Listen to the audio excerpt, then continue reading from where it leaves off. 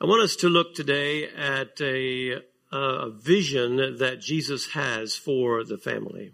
Vreau să privim împreună la viziunea pe care Isus o are pentru familie. So if you'll turn in your Bibles to Luke chapter 8, we will begin at verse 4 and read down through 15 and then verses 19 to 21. Aș vrea să vă invităm să deschideți scripturile la Evanghelia după Luca. Vom citi de la capitolul 8, începând cu versetul 4 până la versetul 15 și mai apoi versetele 19 la 21. Când s-a adunat o mare mulțime de oameni și au venit la el de prin fiecare cetate, Iisus le-a vorbit printr-o pildă. Semănătorul a ieșit să-și semene sămânța. În timp ce semăna el, o parte din sămânță a căzut lângă drum, unde a fost călcată în picioare și au mâncat-o păsările cerului.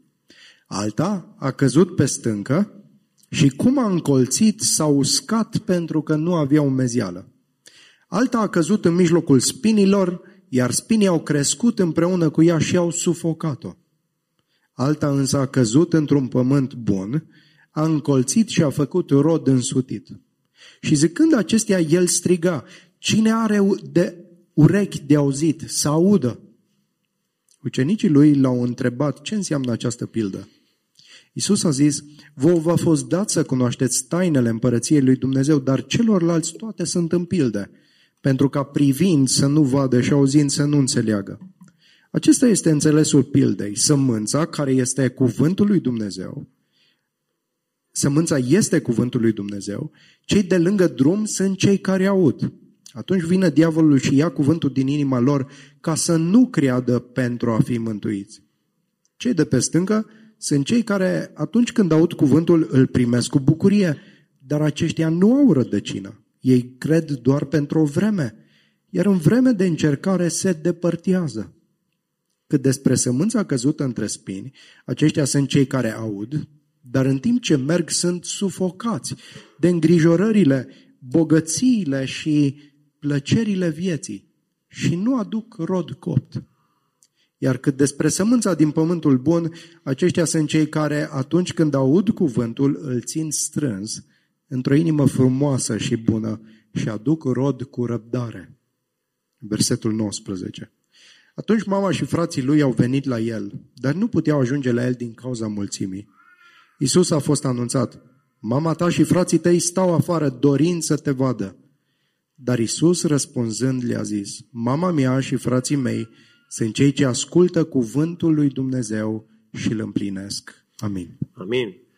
Now we know that at this point in Jesus' ministry, there were all types of people that were gathering around to hear what he had to say. Cunoaștem că în vremea aceasta din lucrarea lui Isus erau tot felul de categorii de oameni care se adunau să asculte ce avea Isus de spus. There were families, there were individuals, there were people who were sick and demon-possessed, as well as the healthy. Erau familii care veneau la ei, persoane singure, bolnavi, oameni posedați de demoni, tot felul de oameni. We see that Jesus categorized people's response into 4 different categories. Și vedem aici cum Isus împarte răspunsul oamenilor și de fapt pe oameni în felul în care răspund față de cuvânt, în 4 categorii. But there is one message that is clear throughout this whole parable. Dar există un singur mesaj foarte clar care trece prin această pildă. In verse 8 he said, "He who has ears to hear, let him hear." În versetul 8 ni se spune: cine are urechi de auzit, să audă. In verses 12 and 13 he talks about those who have heard and those who hear the word. Versetele 12 și 13 e vorba de cei care au auzit și cei care aud. Again in verses 14 and 15 he talks about those who are hearing the word of God. În versetele 14 și 15 ni se vorbește despre cei ce aud cuvântul lui Dumnezeu. And finally in our text he says that my mother and my brothers are those who hear the word of God and do it. Și în cele din urmă, în textul nostru, mama mea și frații mei sunt cei ce ascultă cuvântul lui Dumnezeu și îl împlinesc. Now, in another place, Jesus tells a parable about those who have heard the word of God. Într-un alt loc, Iisus relatează o pildă despre cei care au auzit sau aud cuvântul lui Dumnezeu. At the end of his Sermon on the Mount, he talks about those who hear the word of God and do it are like those who build their house on the rock and the storm comes and it does not fall. La finalul predicii de pe munte, Iisus spune că cei care aud cuvântul lui Dumnezeu și îl împlinesc sunt ca aceia care își construiesc casa pe stâncă.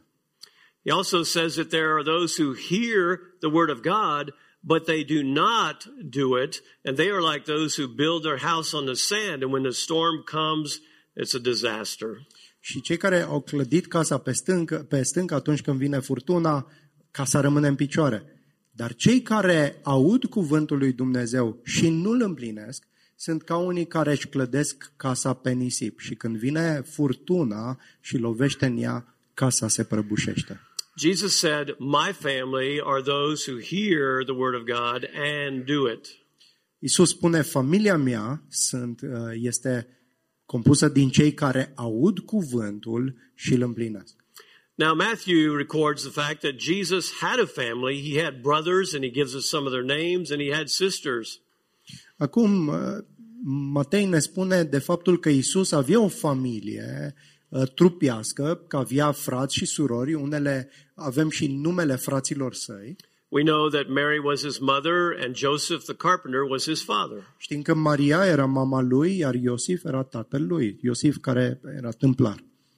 We also read about the time when his family came to Jerusalem for the festival, and they left, and Jesus stayed behind.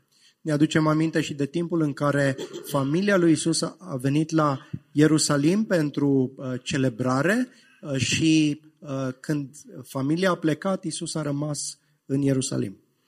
When they realized he wasn't with them, they went back to find him, and they found him at the temple. Când au realizat și au dat seama că nu e împreună cu ei, s-au întors și l-au găsit în templu. And he said, "Why were you worried? Didn't you know that I would be at my father's business?" Și Iisus le-a răspuns, de ce vă îngrijorați? Nu știați oare că eu trebuie să fiu în casa tatălui meu? But he wasn't talking about his earthly family of Joseph. He was talking about his heavenly family, God the Father. Bineînțeles că nu vorbea despre tatălui pământesc, ci vorbea despre tatălui din cer. Now, among the Jewish culture, family was very important. It was so important that they kept written records of who belonged to the family and who didn't. În cultura iudaică, familia era foarte importantă. Atât de importantă încât păstrau înregistrări și genealogii cu persoanele care aparțineau de familie și care nu aparțineau, ca să se facă o distinție clară. So Matthew records the genealogy of Jesus all the way back to Abraham, and Luke records the genealogy of Jesus all the way back to Adam. Matei, de exemplu, înregistrează genealogia lui Isus până înapoi la Avram, iar Luca înregistrează genealogia lui Isus până înapoi la Adam.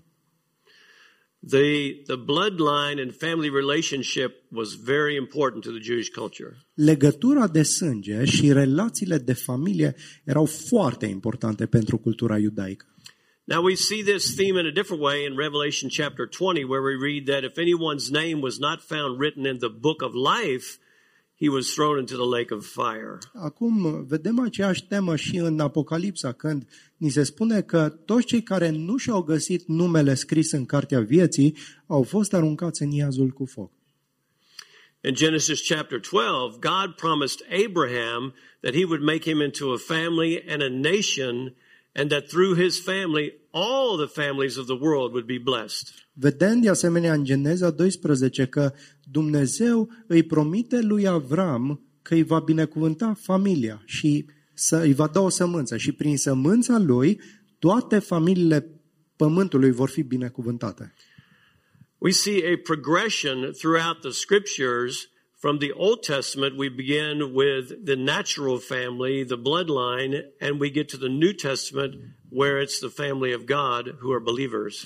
vedem o progresie a temei din Vechiul Testament, unde accentul se pune pe legăturile de sânge ale familiei naturale, și ajungem la Noul Testament, unde vedem familia lui Dumnezeu și că suntem copii ai lui Dumnezeu din punct de vedere spiritual.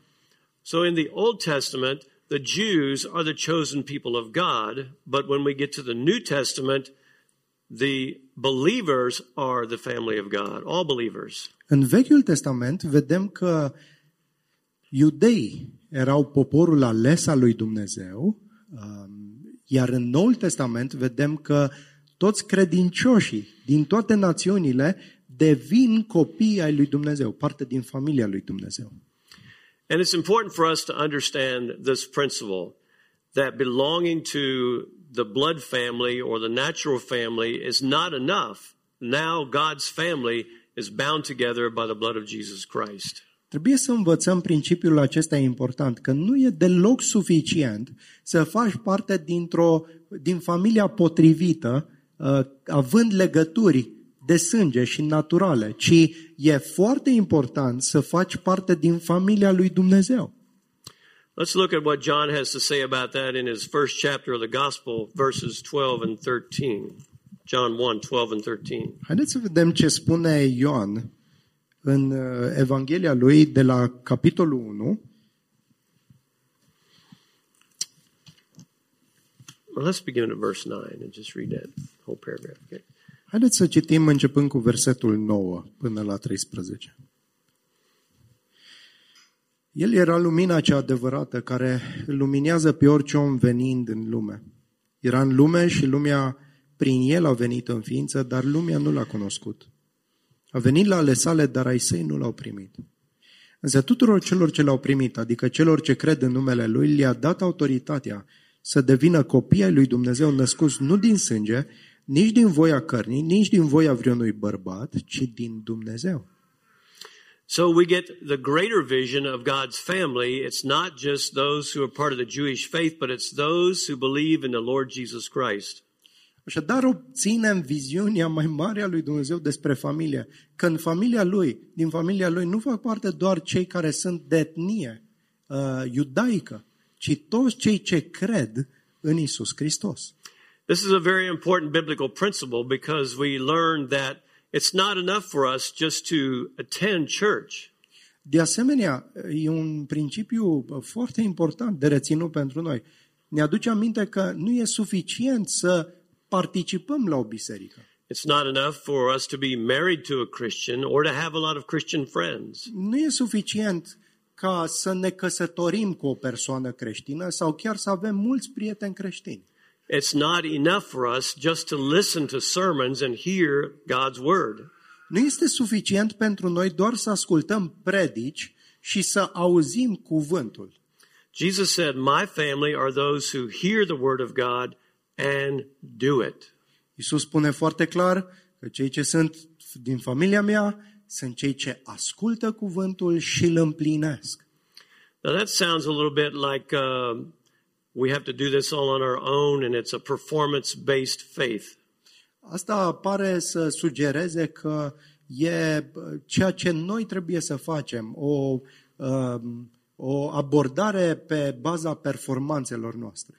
But let's go back to John 1, 12 and 13 again. Dar haideți să ne întoarcem la Ioan 1, versetele 12 și 13. That all who received him, who believed in his name, he gave the right to become children of God, who were born not of blood, nor the will of the flesh, nor the will of man, but born of God. Însă tuturor celor ce l-au primit, adică celor ce cred în numele Lui, le-a dat autoritatea să devină copii ai lui Dumnezeu, născuți nu din sânge, nici din voia cărnii, nici din voia vreunui om, ci din Dumnezeu.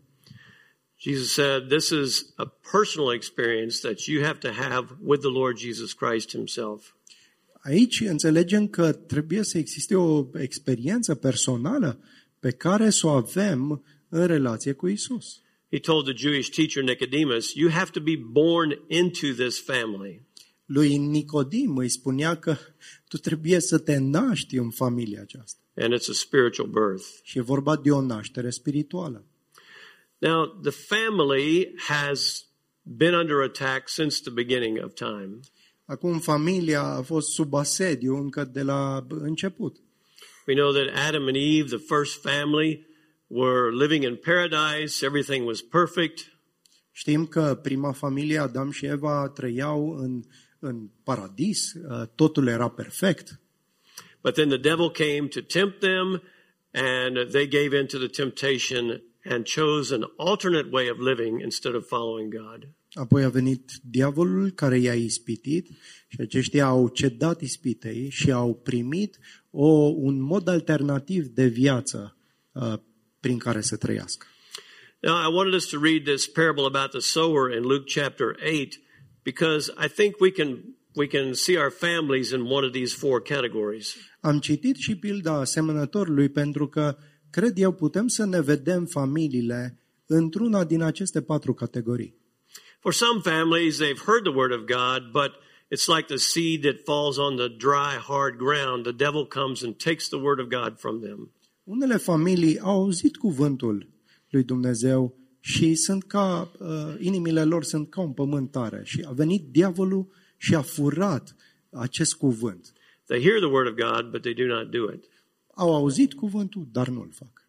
I think some families are like the seed that falls on the rocky ground that they make a good beginning, but when troubles come, they give up and go back to their old way of life. Alte familii sunt ca sămânța căzută în pământ stâncos. Ei încep cu bucurie, au un început grozav, dar când vin greutățile și dificultățile, abandonează. And there are some families that receive the word of God, but they're just so busy and they're involved in so many things and life is so complicated that eventually they just give up on God's word. Și mai sunt familiile care primesc și ele cuvântul cu bucurie, dar viața lor pare să fie atât de ocupată și de complicată cu tot felul de lucruri care îi sufocă până încât renunță la lucrurile lui Dumnezeu.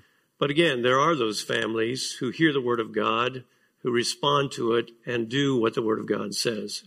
Asemenea, însă, sunt și acele familii care aud cuvântul, primesc cuvântul și îl împlinesc ceea ce Dumnezeu îi cheamă. So Jesus said, my family is those who hear the word of God and do it. Iisus spune, familia mea sunt cei care aud cuvântul și îl împlinesc. Now, when Jesus was asked about the issue of marriage, he said, there will be no marriage in heaven. Când Iisus a fost întrebat despre căsătorie și căsnicie, el le spunea că în cer nu va fi căsnicii. Nu vor fi căsnicii sau căsătorii. Now, we don't know exactly what that's going to look like, and we don't know exactly what families will be like in heaven. Nu știm exact cum va arăta asta în cer, nu știm exact cum vor fi familiile în cer. Will we still stay together as mom and dad and brothers and sisters? Oare vom mai sta așa pe familii cu mama, frații, tatăl? Well, I think somehow we'll still be connected, but God has a greater vision for the family.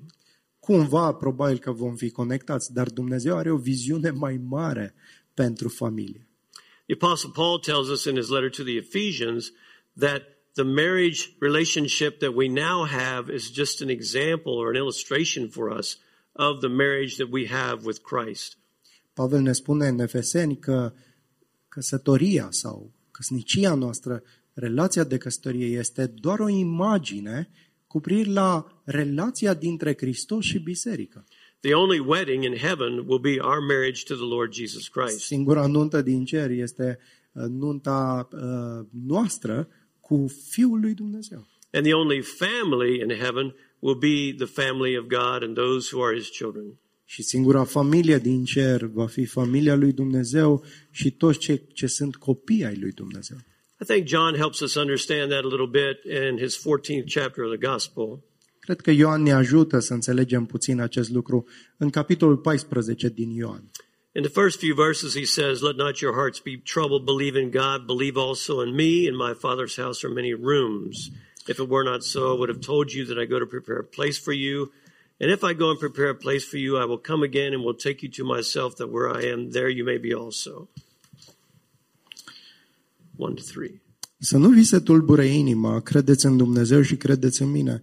În casa tatălui meu sunt multe locașuri, dacă n-ar fi așa, v-aș fi spus, eu mă duc să vă pregătesc un loc, iar dacă mă voi duce și vă voi pregăti un loc, voi veni din nou și vă voi lua cu mine, ca acolo unde sunt eu să fiți și voi.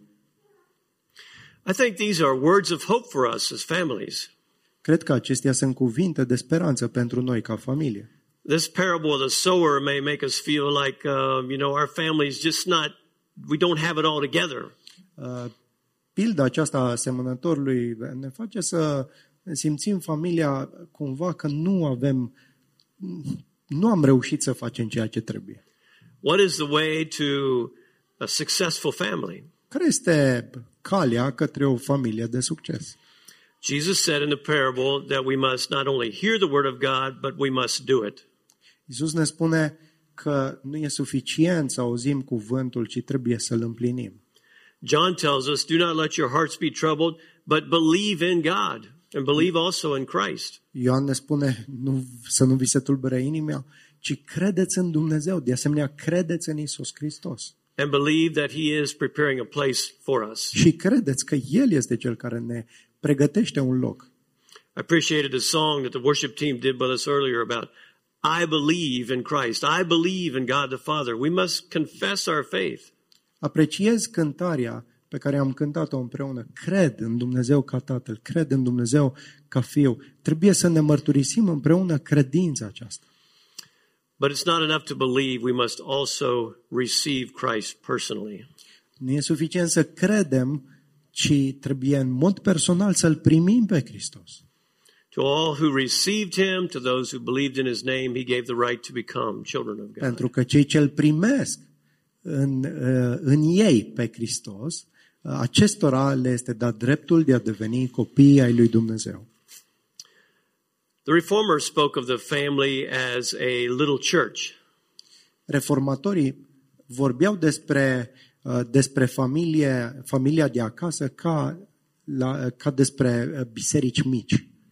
If we think of our family in our homes as a little church, it helps us to think more about the family of God.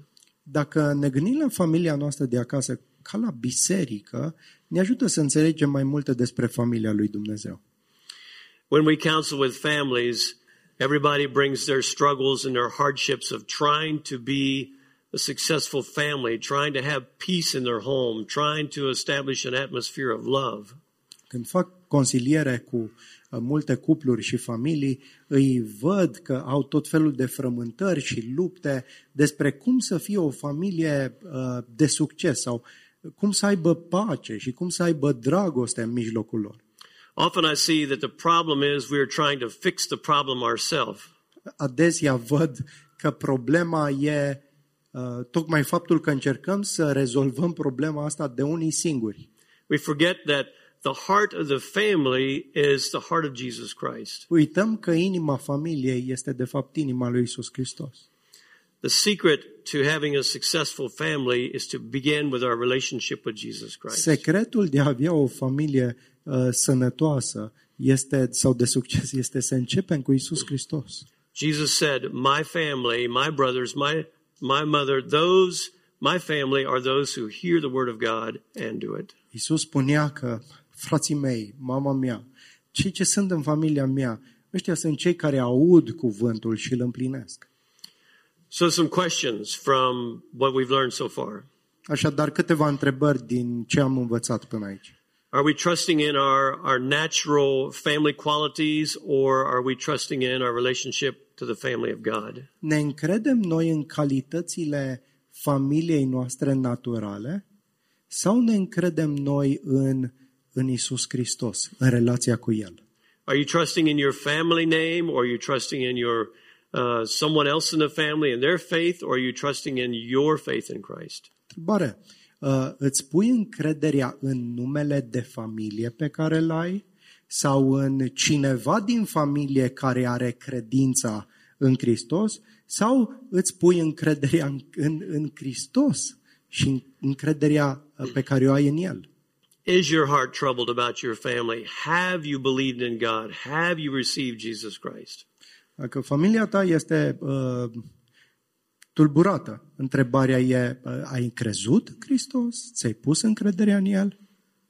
We are brothers and sisters together in Christ, and if you have received Christ, you are a part of God's family. Noi suntem frați și surori datorită lui Isus și dacă tu l-ai primit pe Hristos, ești parte din familia Lui. I appreciate the scriptures that the pastor read earlier from 2 Corinthians 5. Apreciez pasajul din Scriptură pe care deja l-am citit, din 2 Corinteni 5. Just verse 14 and 15. Yeah. Versetele 14 și 15.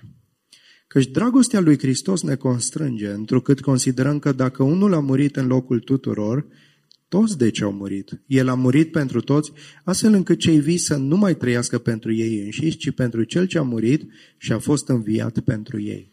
So as the family of God, we no longer live for ourselves, but for Christ who died for us that we might live again as God's family. Ca familia lui Dumnezeu, noi nu mai trăim pentru noi înșine, ci trăim pentru cel care a murit pentru noi, pentru Hristos, datorită relației pe care o avem cu El.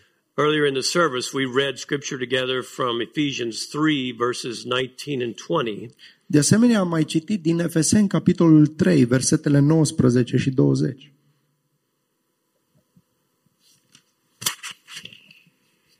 It wasn't 19 and 20.